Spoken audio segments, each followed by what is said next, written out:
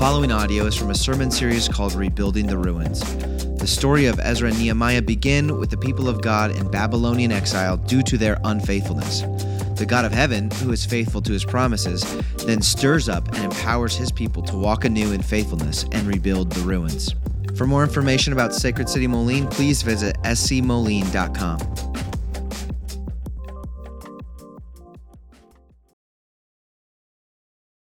Hear the word of the Lord from Ezra 6:19-22.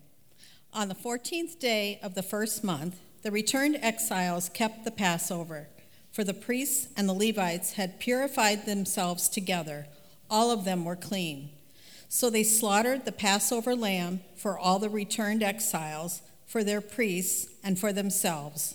It was eaten by the people of Israel who had returned from exile, and also by everyone who had joined them and separated himself from the uncleanness of the peoples of the land to worship the Lord, the God of Israel. And they kept the Feast of Unleavened Bread 7 days with joy, for the Lord had made them joyful and had returned the heart of the king of Assyria to them, so that he aided them in the work of the house of God, the God of Israel. This is the word of the Lord. Thanks be to God. You may be seated. All right, well, good morning once again. My name is Sam. I didn't introduce myself. I'm Sam. I'm the pastor here at Sacred City Church. Again, so glad to have you with us as we are celebrating quite a bit today, and we're diving into God's Word once again, as we do every week. Real quick, though, I wanted to, so this year, we've dubbed this year the year we feast to flourish. Actually, it should be a motto every year. Feasting on God's Word day in and day out, coming to it, bellying up to the table of God's grace so that we would eat and be satisfied.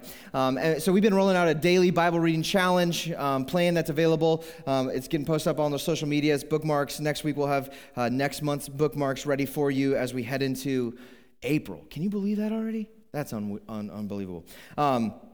Anyway, but another piece of that was putting on these seminars, these little teaching sessions about helping you gain mastery of your Bible, helping you understand how the tools, what you need to know to study the Bible effectively. So on, I believe it's April 3rd, we got a slide maybe. April 3rd, we'll have Bible 201 class. That'll be right here in the church building downstairs. I don't know what time. I think it's 6 o'clock. It might be 5 o'clock, but I'll keep you posted on all of our social media and whatnot like that. So wanted to make you aware of that. Now let's jump into the Word together this morning and belly up to the table. I'm going to pray for you. Would you pray for me? Father God, we again thank you for your mighty works. No one can do what you do. There's no God like you, God, and you have taken all your power and your might and you have disposed it toward our benefit, that we would be brought into your family, that you would make us a new creation in Christ Jesus. And God, one of the traits of the new creation is that we love your word, that we don't harden our hearts, but we open our hearts and receive it gladly. So this morning, would you open our eyes to see what you have for us and unstop our ears that we might hear your voice? Would you soften our heart so that it would be fertile and receptive ground for the seed of the gospel to be planted, that our whole life would be enriched by your word and your gospel of hope. We pray that you'd be with us right now. God, I pray that as we go into this, I know the enemy wants nothing more but to distract.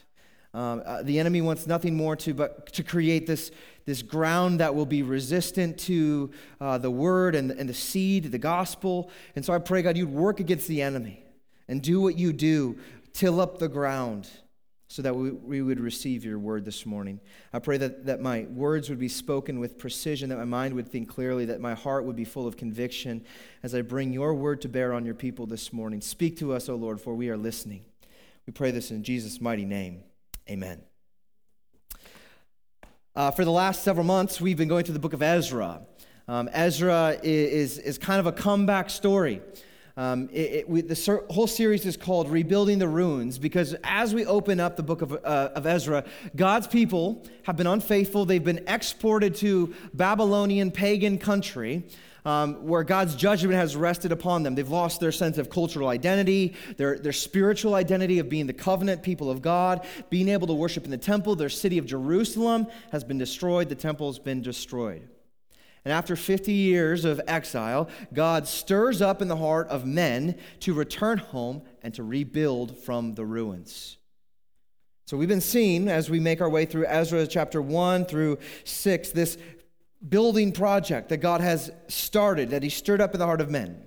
And after a season, about 20-some years of working and getting distracted and going back to work and getting what they need to build and all of these things, they finally finish the temple. We saw that last week. There's a big dedication ceremony. They devote the house of the Lord solely to the work of God.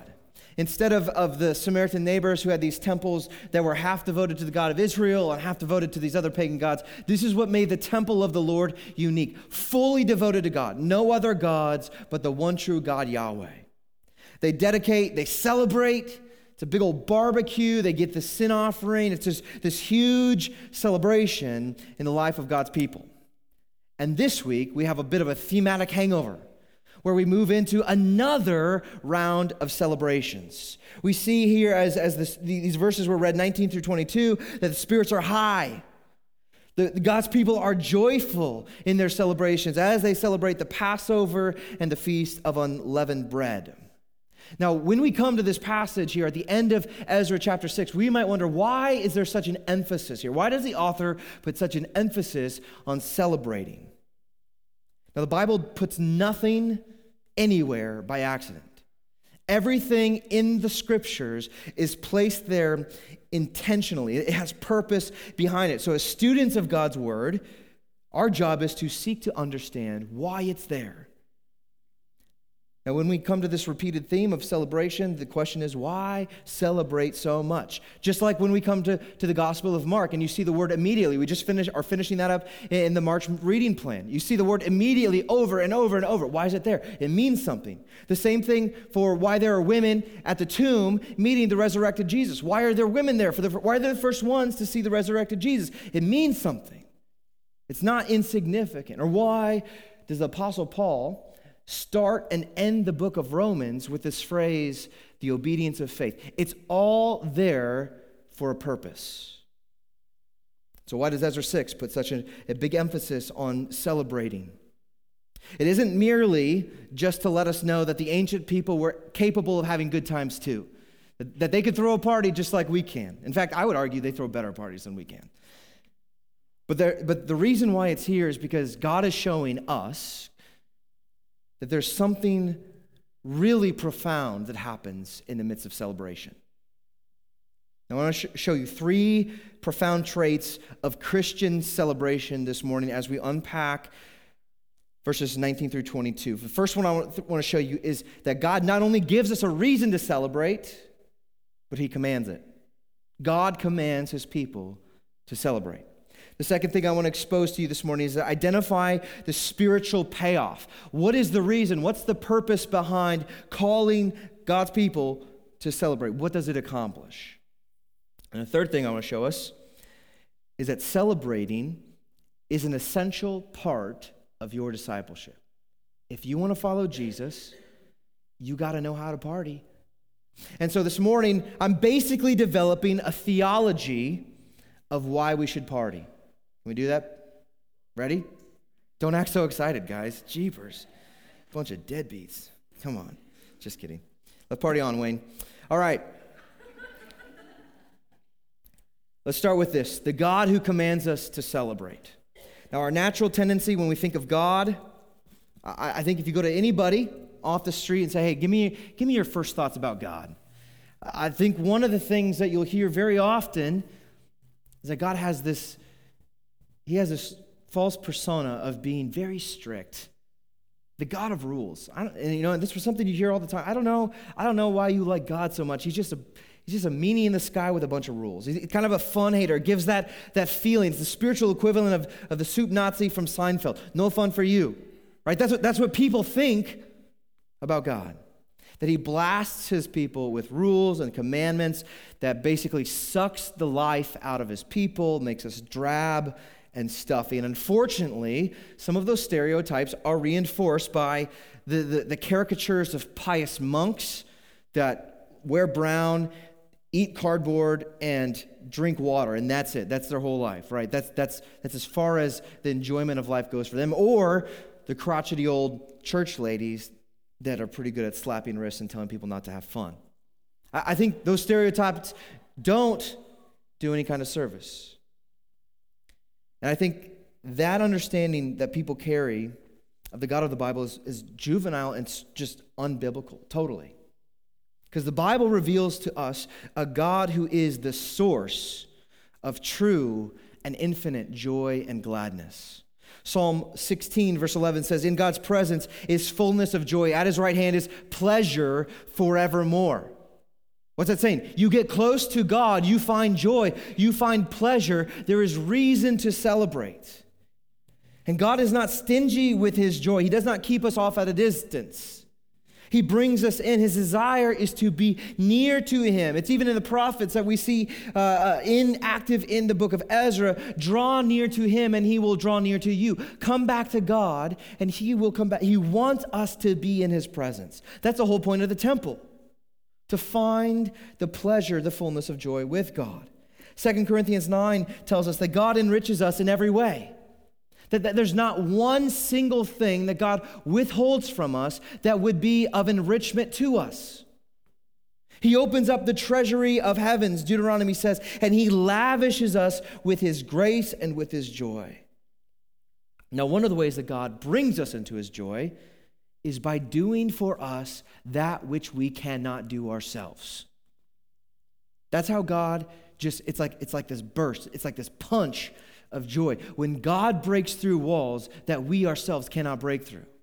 Now, a perfect example of this, and really sort of like the big one that you see in the Old Testament that just keeps coming up over and over and over again, is what happens in the story of the Exodus.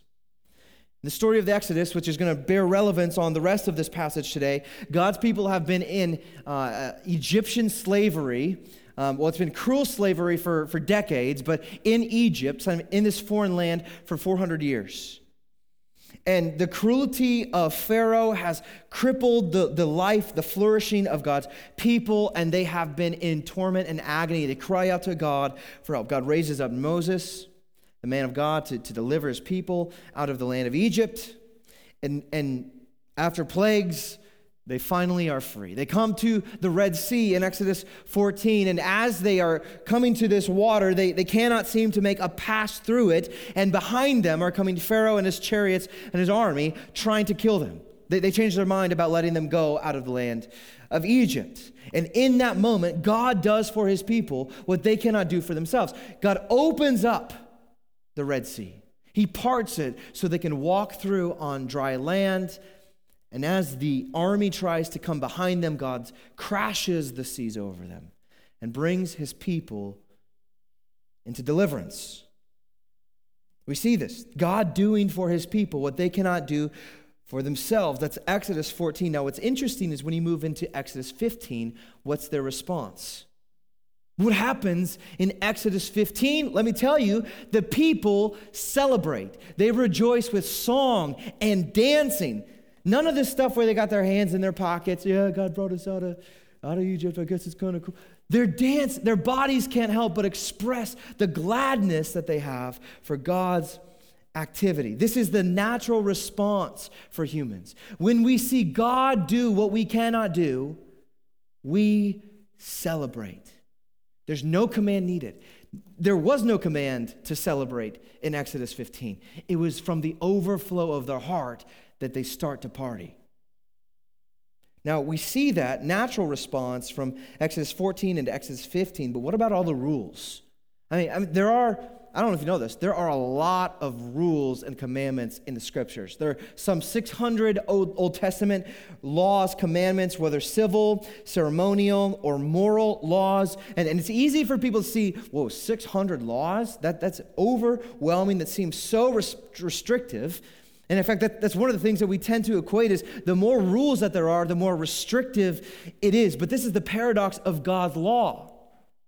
God only gives rules and laws and commands that open us up to joy. This is the paradox. God's law doesn't restrict joy. God's law is the way to joy. And you might wonder, man, I feel pretty joyless in my life. Well, the question I would ask is, what kind of a role is the law of the Lord playing? Are you neglecting the joy that comes from loving? So you see this in Psalm 16. The law of the Lord, we rejoice in it. We find pleasure. It's in the counsel of God that we find the path to life. Or go to Psalm 119.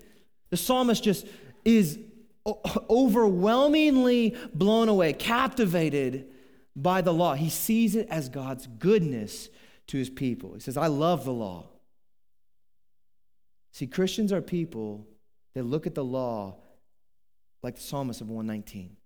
We love the law of God. It opens up to us the way of life, the way of flourishing.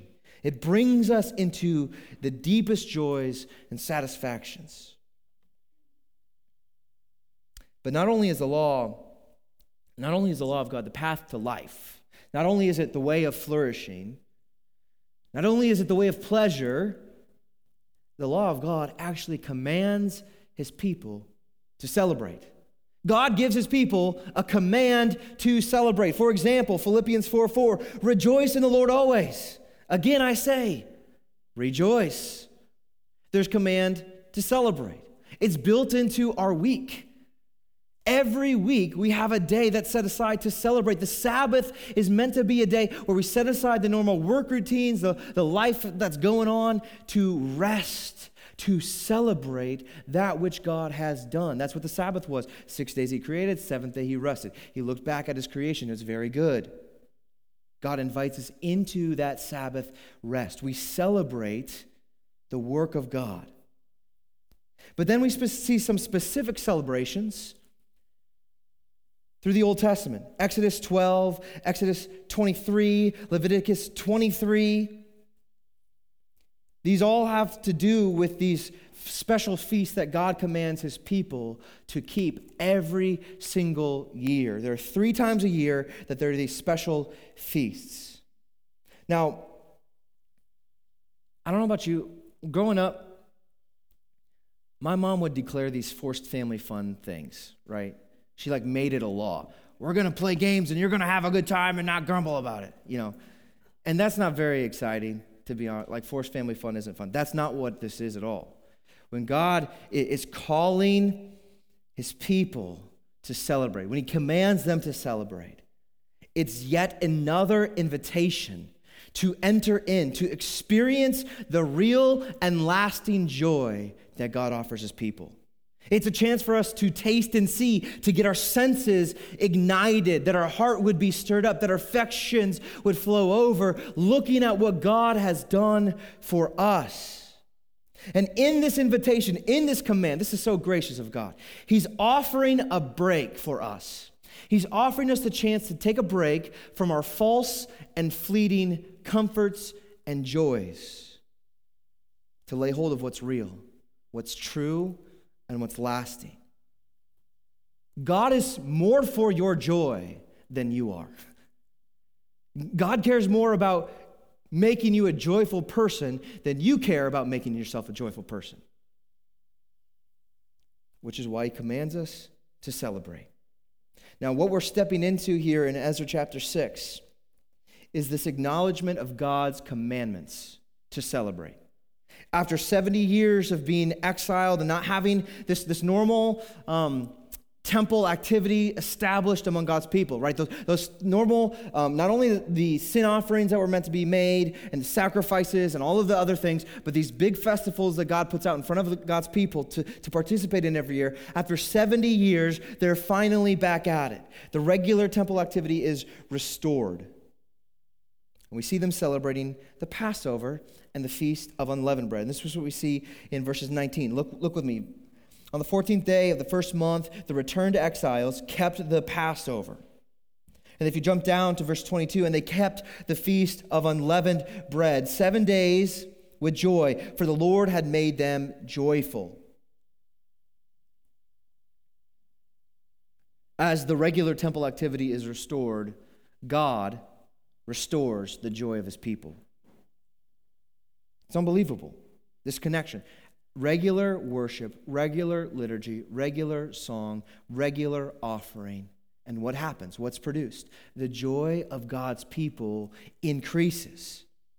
Now, one of the things that we see here is that God does what the people cannot do, and it marks it in this. Not only do these festivals, and we'll get into these, carry some significance, but one of the reasons for their joy is this. And they kept the festival of unleavened bread 7 days with joy, for the Lord had made them joyful. The fact that the word joy and joyful is repeated and so close, should really be an extra oomph to see how joyful these people are.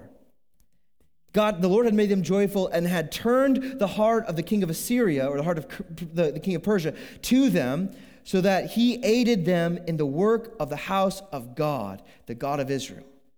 So here they're acknowledging, once again, God does what only God can do. He changed the heart of the king so that they could rebuild the temple. And now they celebrate. The mission's been accomplished, and now we're celebrating the festivals. And the purpose of celebration, it goes far beyond just an experience of joy. It goes beyond just having that lift. Though it is great, though it is a grace that God gives his people to tap into that kind of joy, God actually does something very profound when he commands his people to celebrate. Let me show you 4 things. The first thing, that when God commands his people to celebrate, celebrating roots God's people in history. Now, it's hard to read through books like Ezra and Nehemiah that are actual historical narratives that are recapping a legitimate moment in time, a historical event where God had intervened among his people in such a significant way that it literally altered the trajectory of all of human history. History is God's ledger of his past faithfulness. And so when God calls his people to celebrate, specifically with the Passover and the Feast of Unleavened Bread, God is telling his people, look back to see what I have done in the past. Now again, this ties us back to the Exodus story, the Passover, the Feast of Unleavened Bread, that all has to do with God delivering his people, redeeming his people out of Egyptian slavery. And you might be familiar with this, the Passover. Now, when Moses went to Pharaoh and said, let my people go so they would worship God in the wilderness, and Pharaoh would he denied it every single time. Well, kind of let up, and then he'd eventually deny it. The last thing that God did, after all of those plagues, the final plague was that of the Passover. That every firstborn in the land of Egypt, both in the house, so firstborn child or firstborn of livestock, would be killed. Every firstborn would be killed unless the blood of the Passover lamb was painted over the doorposts of God's people. And in that case, then, the angel of death would pass over that home and the firstborn would be spared. Now, God made that available to everybody in the land of Egypt, not just the Israelites. The Israelites heard God and did what he said to do, and they reaped the reward of that. Their firstborns were spared. But the majority of the house of Egypt, they did not do that. And with a great wail, great cry, they wake up to find the firstborns had perished. God had executed his judgment on the people of Egypt.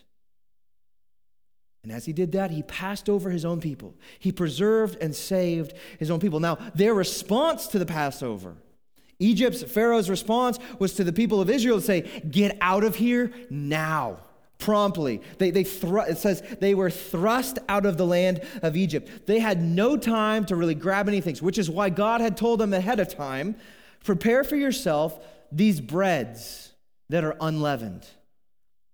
You won't have time. You know what leaven does? Yeast, it makes the dough rise, right? If you're going to bake bread, I've got a very extensive bread knowledge here, so let me tap you in on that. If you're going to make bread, and if you don't want to have flat bread, you're going to throw some yeast in there. It has a rising agent. It's going to make it poofy and soft and squishy, and I'm on a diet right now, and just thinking about it makes my mouth salivate. That's what it does. But God said, hey, you are not going to have time for the dough to rise. You're not going to have time to prepare your provisions like you would normally do. So what you're going to do is take out the yeast. You're going to make these little patties, these little flat pieces of bread, and this is what you're going to have to go to sustain you on your way out of the land of Egypt. And that's what they do. So they get thrust out of Egypt, no time to prep, no time to let their bread rise. And what this shows us here in this unleavened bread reality, the fact that they need unleavened bread, it points to the fact that God brings them out of Egypt, telling them, I'm going to bring you into the promised land, but also how expediently God does that. God acts in a moment. And when God acts, it happens. Now, there might be something significant there to tie it back to Mark's gospel after he uses the word immediately like 40-some times, right? There's some sort of connection here through the word of God from Old Testament to New Testament. And as they are delivered out of the land of Egypt, they get to the other side. Exodus 23, well, even when God's telling them what to do in preparation for the Passover, God's telling them, this is a meal. This is a celebration that you need to keep forever. You will observe this forever. And when your children ask you, what in the world are we doing? Why is there a Passover lamb? Why is there blood everywhere? Why are we eating this flat loaf of bread instead of having the squishy, gooey stuff? You tell them, we're doing this because God had acted to redeem his people. God wanted his people to never forget what he has done. So he says, I command you to celebrate this. To keep the Passover meal, the Feast of Unleavened Bread, which, listen, if you want to talk about throwing good parties, the Feast of Unleavened Bread was a week long. It started with the Sabbath, a bonus Sabbath. So depending on where it fell on the actual week calendar, it would be, the start of it would be a day of rest. You would rest. And then the next few days would be a big old party, and there might be another Sabbath in there, but then you would end it with another day of rest. Why? Why does God make this connection between the unleavened bread and the rest? It's because he had delivered his people out of slavery where all they did was cruel labor, and now they rest. And God makes this stipulation here. He says, when you celebrate the Feast of Unleavened Bread, you need to purge your entire household of any yeast or raising agents. All of it. Take it out. Now, this is significant here because with the exception of one place that I can think of off the top of my head, when Scripture speaks of leaven, yeast, it's typically in a negative connotation. It's synonymous. It's a metaphor, imagery for sin and how sin, even a little bit of sin, can contaminate a whole loaf. So this idea of purging the yeast, it reflects the spiritual thing of putting away the idols of the land of Egypt, putting away the false gods, putting away their sin, casting it off. And every time you celebrate, every time you share the Passover meal and the Feast of the Unleavened Bread, you are proclaiming the history of God to the next generation. You are teaching your kids. You're raising your Ebenezer. We sang that this morning, Come Thou Fount. Here I raise my Ebenezer. And you're like, what? Ebenezer, Scrooge, what are we talking about? No. An Ebenezer is this thing that signifies that God has moved. It used to be like a pillar of rocks. It could be some sort of statue. It could be something significant that you point at. It could be literally anything that points back and reminds you of what God has done. It's a reminder of God's work. That's what these festivals were meant to be. Teach your kids what God has done. Reach back in the past. God roots his people in his past redemptive work when he commands us to celebrate. Now, as we tie this in, this moves us into purpose number 2.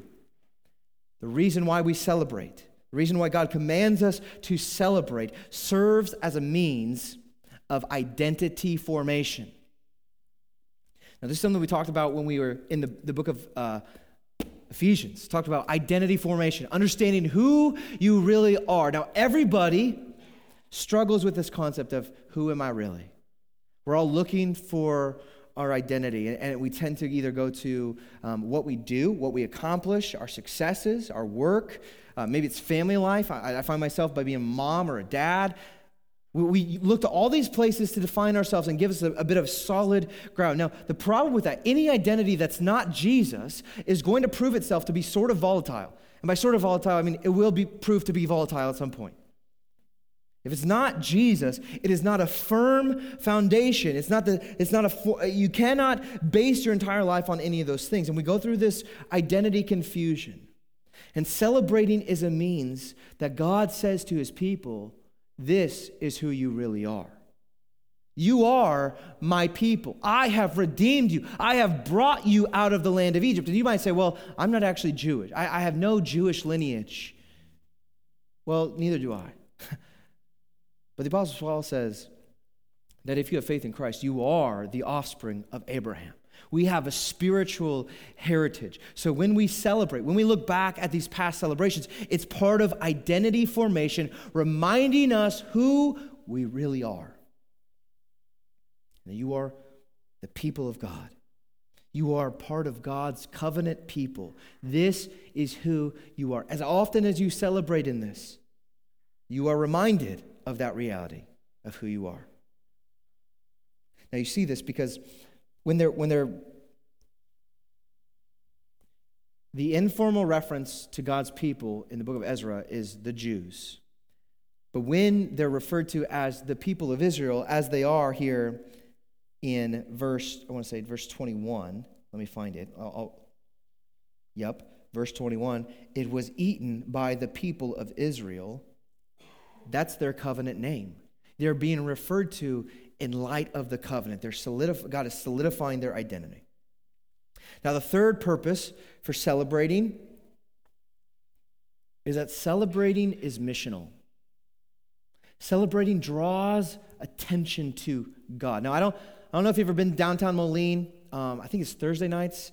There's the Mercado on 5th. Anybody seen that stuff going on? They got a big old open plaza. They got food vendors. And every time I drive by that, I think it's on Thursday, I'm just like, I should probably go check that out sometime. What is that? What is that reflex that we have when we see a party going on? You drive down the block and you see your neighbors. Oh, they must be throwing a party. And part of you is thinking, I wonder if I could just walk over there and hang out. You know, and if you're like my son Kuiper, no shame in that. He's going over, right? He's going.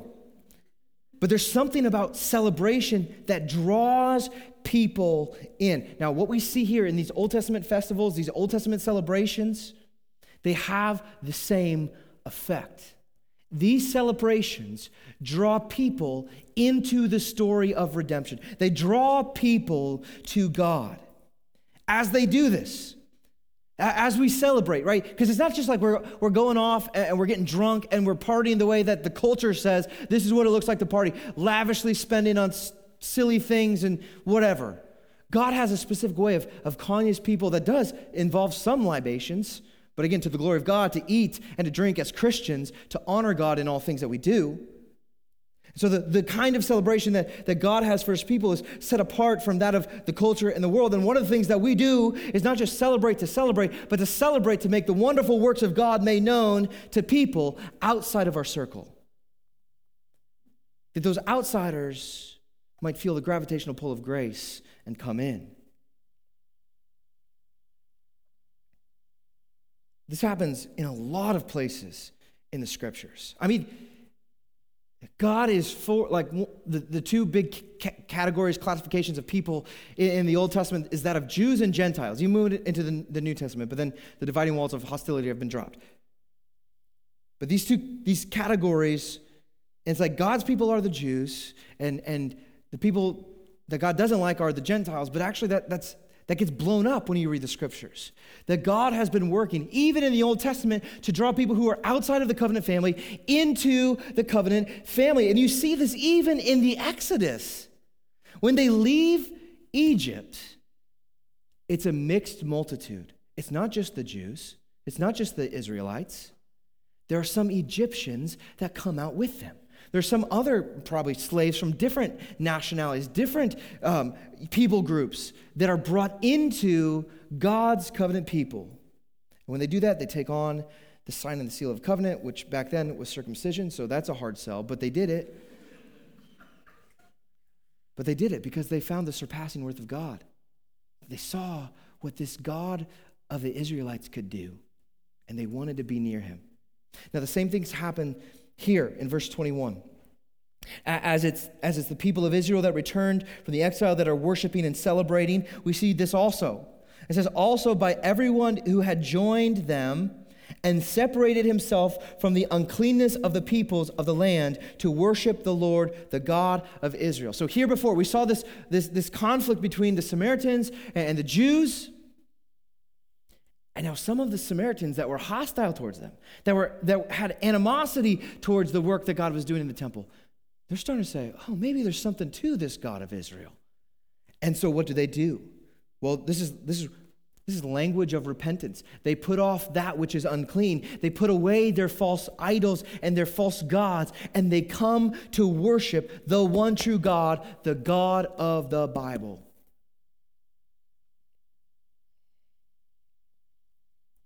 See, God uses celebration for mission, which is why one of the reasons at Sacred City, one of our rhythms that we invite our people into as the people of God is to celebrate, to find reasons to celebrate. Birthdays, anniversaries, baptisms, professions of faith, dedications, big, anniversaries, I said that already, but all kinds of things that we can celebrate, big and small. Even when you sit in missional community and you give evidence to the grace. Hey, I got my car fixed this week. That was great. Somebody from my MC paid to help that out. That's an evidence of grace. Let's celebrate. And when we have these opportunities to celebrate and throw parties, one of the things that we encourage us, the people here, to do is to invite not just your church family, but those who are not yet believers into sharing the joy. Now, again, I said, as Christians, we point to what God has done, but as Christians, when we celebrate, we're not just celebrating the gifts, but the giver of the good gifts. Every good thing comes from the hand of God. And so when we celebrate, we ought to recognize that.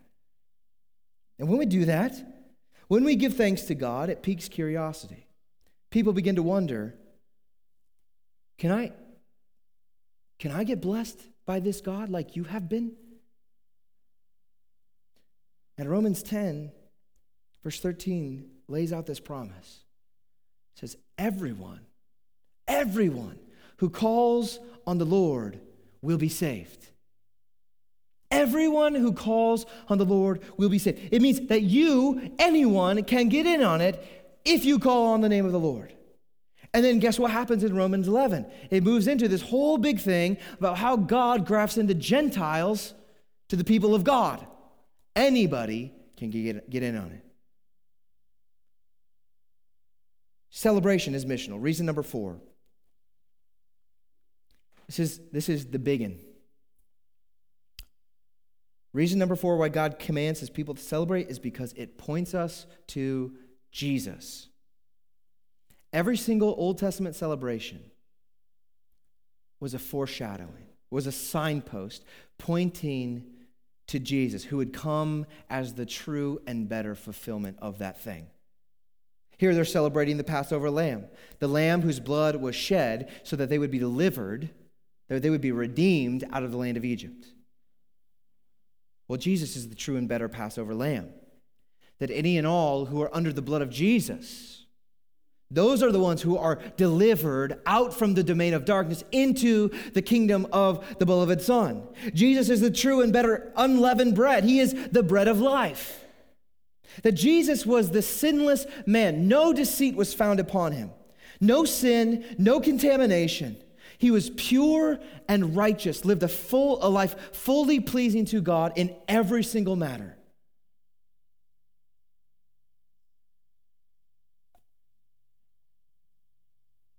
The unleavened bread feast reminds us, just as they were promptly delivered out of Egypt, of how prompt the transfer is for us. That in a moment, before you put your faith in Jesus, you are occupying the domain of darkness, under the thumb of Satan.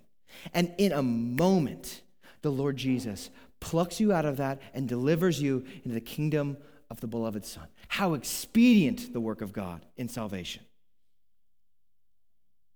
All of these things point to Jesus to show that he redeems and sustains his people, and he brings us to God, that we would have access, that we would find the fullness of joy that is promised at his right hand.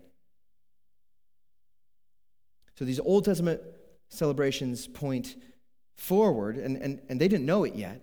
Many of those people, They didn't realize that this was just a placeholder until Jesus would come. But where we stand on this side of eternity, on this side of the cross, we see the same thing happening for us too. When we celebrate, it points to Jesus, except it points backwards and forwards. It points back in the reality that Jesus has come. He has already given himself as a once and for all sacrifice, that his body was broken, his blood shed. And when we see that the purpose of celebrating is to point to Jesus, it keeps Jesus at the center of our life. And this is why celebration is not just a piece of discipleship, but an essential piece of discipleship. To keep our eyes upon Jesus, puts him at the center, and everything else happens in relationship to Christ. Now, as I say this, you might be wondering, well, does that mean that we should be returning back to the Old Testament festival? Should we be going back to those 3 big festivals that happen every year? The Passover, the Feast of Unleavened Bread? Should we be going back to that? Yeah. Yes, it does mean that. The Apostle Paul in 1 Corinthians 5, verses 7 through 8 says this, "For Christ, the Passover lamb, has been sacrificed.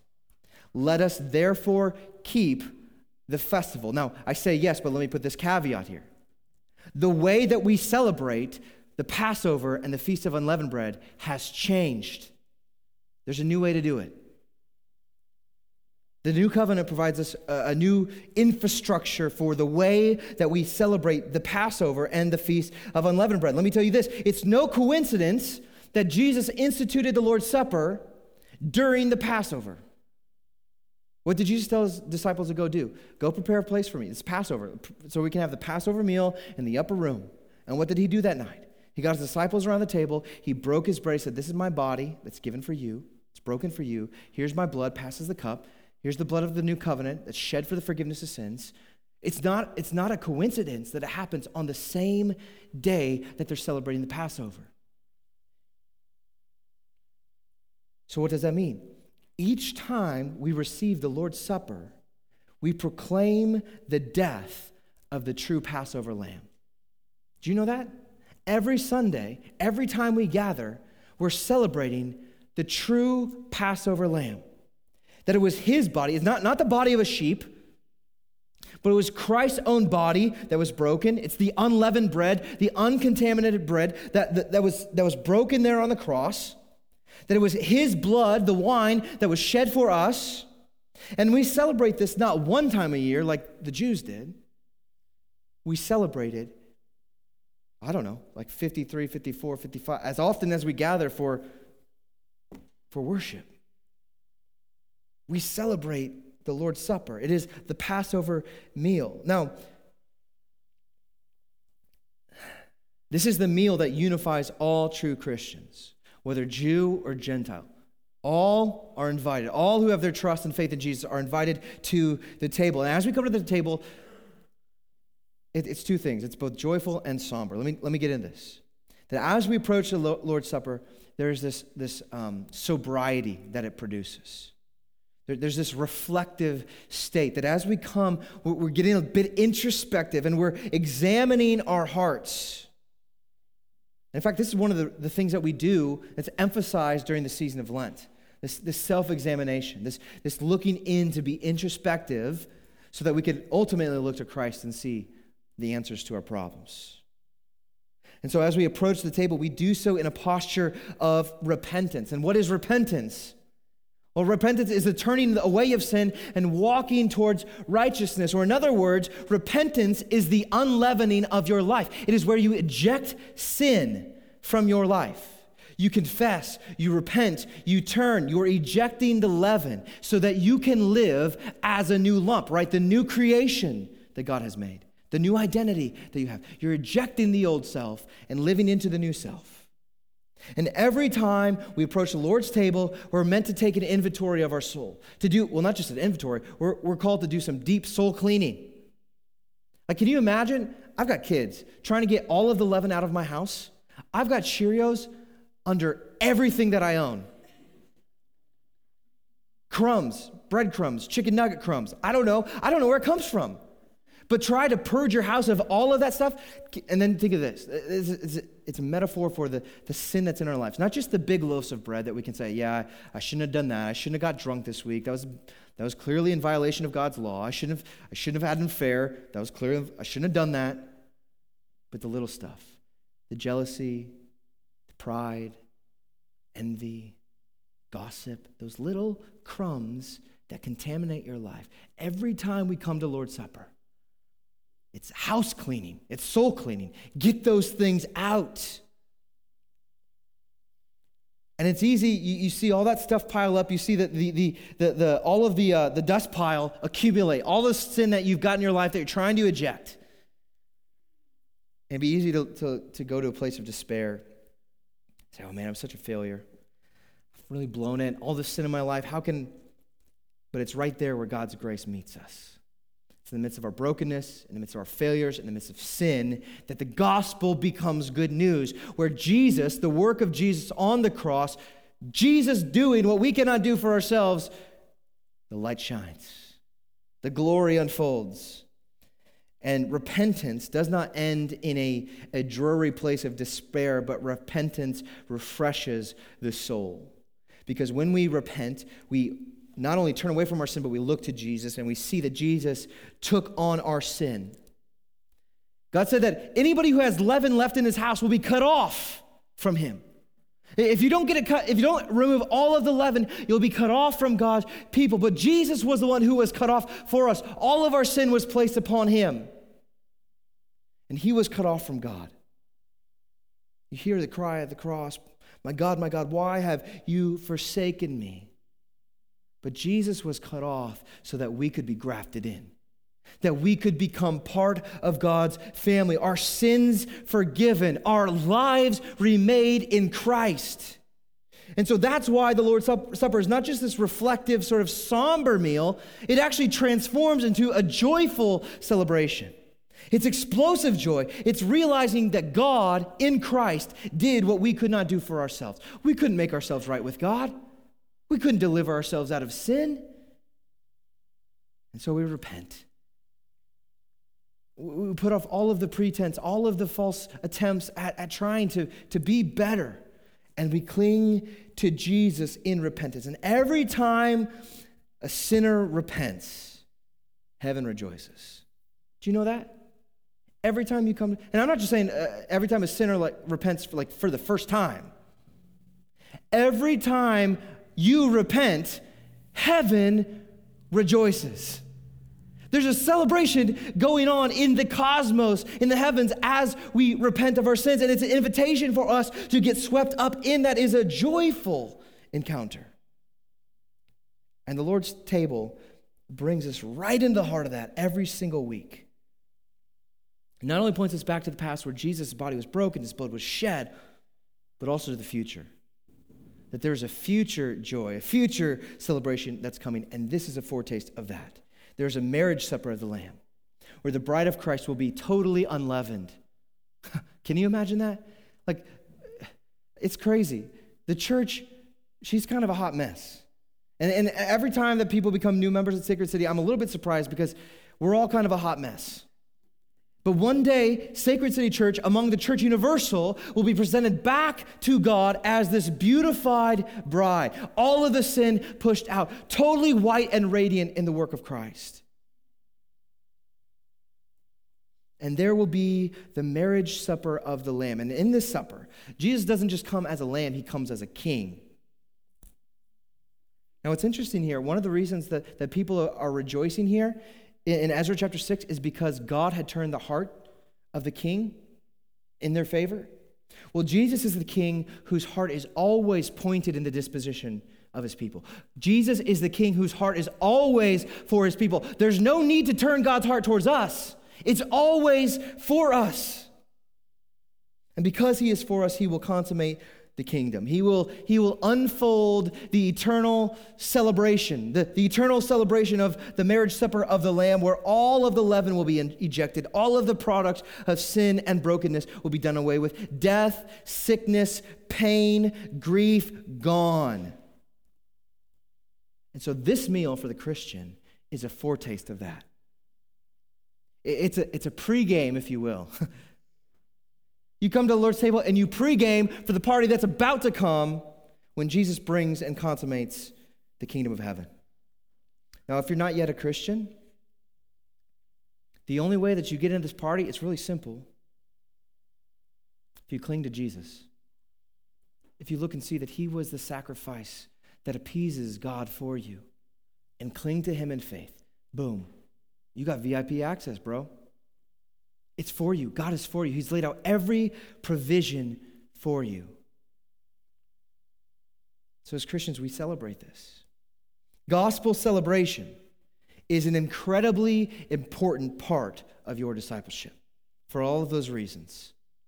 It points us to God's act in redemption in the past, solidifies our identity. I'm blanking on the third one. Somebody help me out. Well, you got it. But it ultimately points to Jesus. Missional, thank you. Points to Jesus, it's missional. Without gospel celebration, we lose sight of what Jesus has done and what he promises he will do. Celebration keeps Jesus central. And the way that we celebrate, the way that we do discipleship, is in community and on mission. We're proclaiming the joy of Jesus to one another as we anticipate the joy that is to come. And the more that we celebrate the gospel, the more the kingdom of heaven unfolds right before us. The more on earth as it is like heaven. So Christian, come to the table. First, examine yourself. Unleaven the loaf. But know that Jesus has paid every provision necessary for you to come and eat, for you to be near to God, to lay hold of every joy that is at his right hand. Let us celebrate this morning. Father, we thank you for what you have done in Christ Jesus. You've done what we cannot do ourselves. And only the foolish will continue to try to prove themselves, that'll get on the treadmill of religion, of self-bolstering. God, I ask that this morning, if there's anybody just worn out from that they would just step off that treadmill and enter into the rest of Christ. What a gift for us right now as we come to the table, an invitation to rest in the work of Jesus. With the Lord's table this morning, remind us of his sacrifice that was made on our behalf, what he did for us, and that our hearts would be filled with worship, and that we would celebrate the good news of the gospel now and forever, and that we would teach it to our children and our children's children, because you are worth it, God. We love you, and we thank you. In Jesus' name we pray. Amen.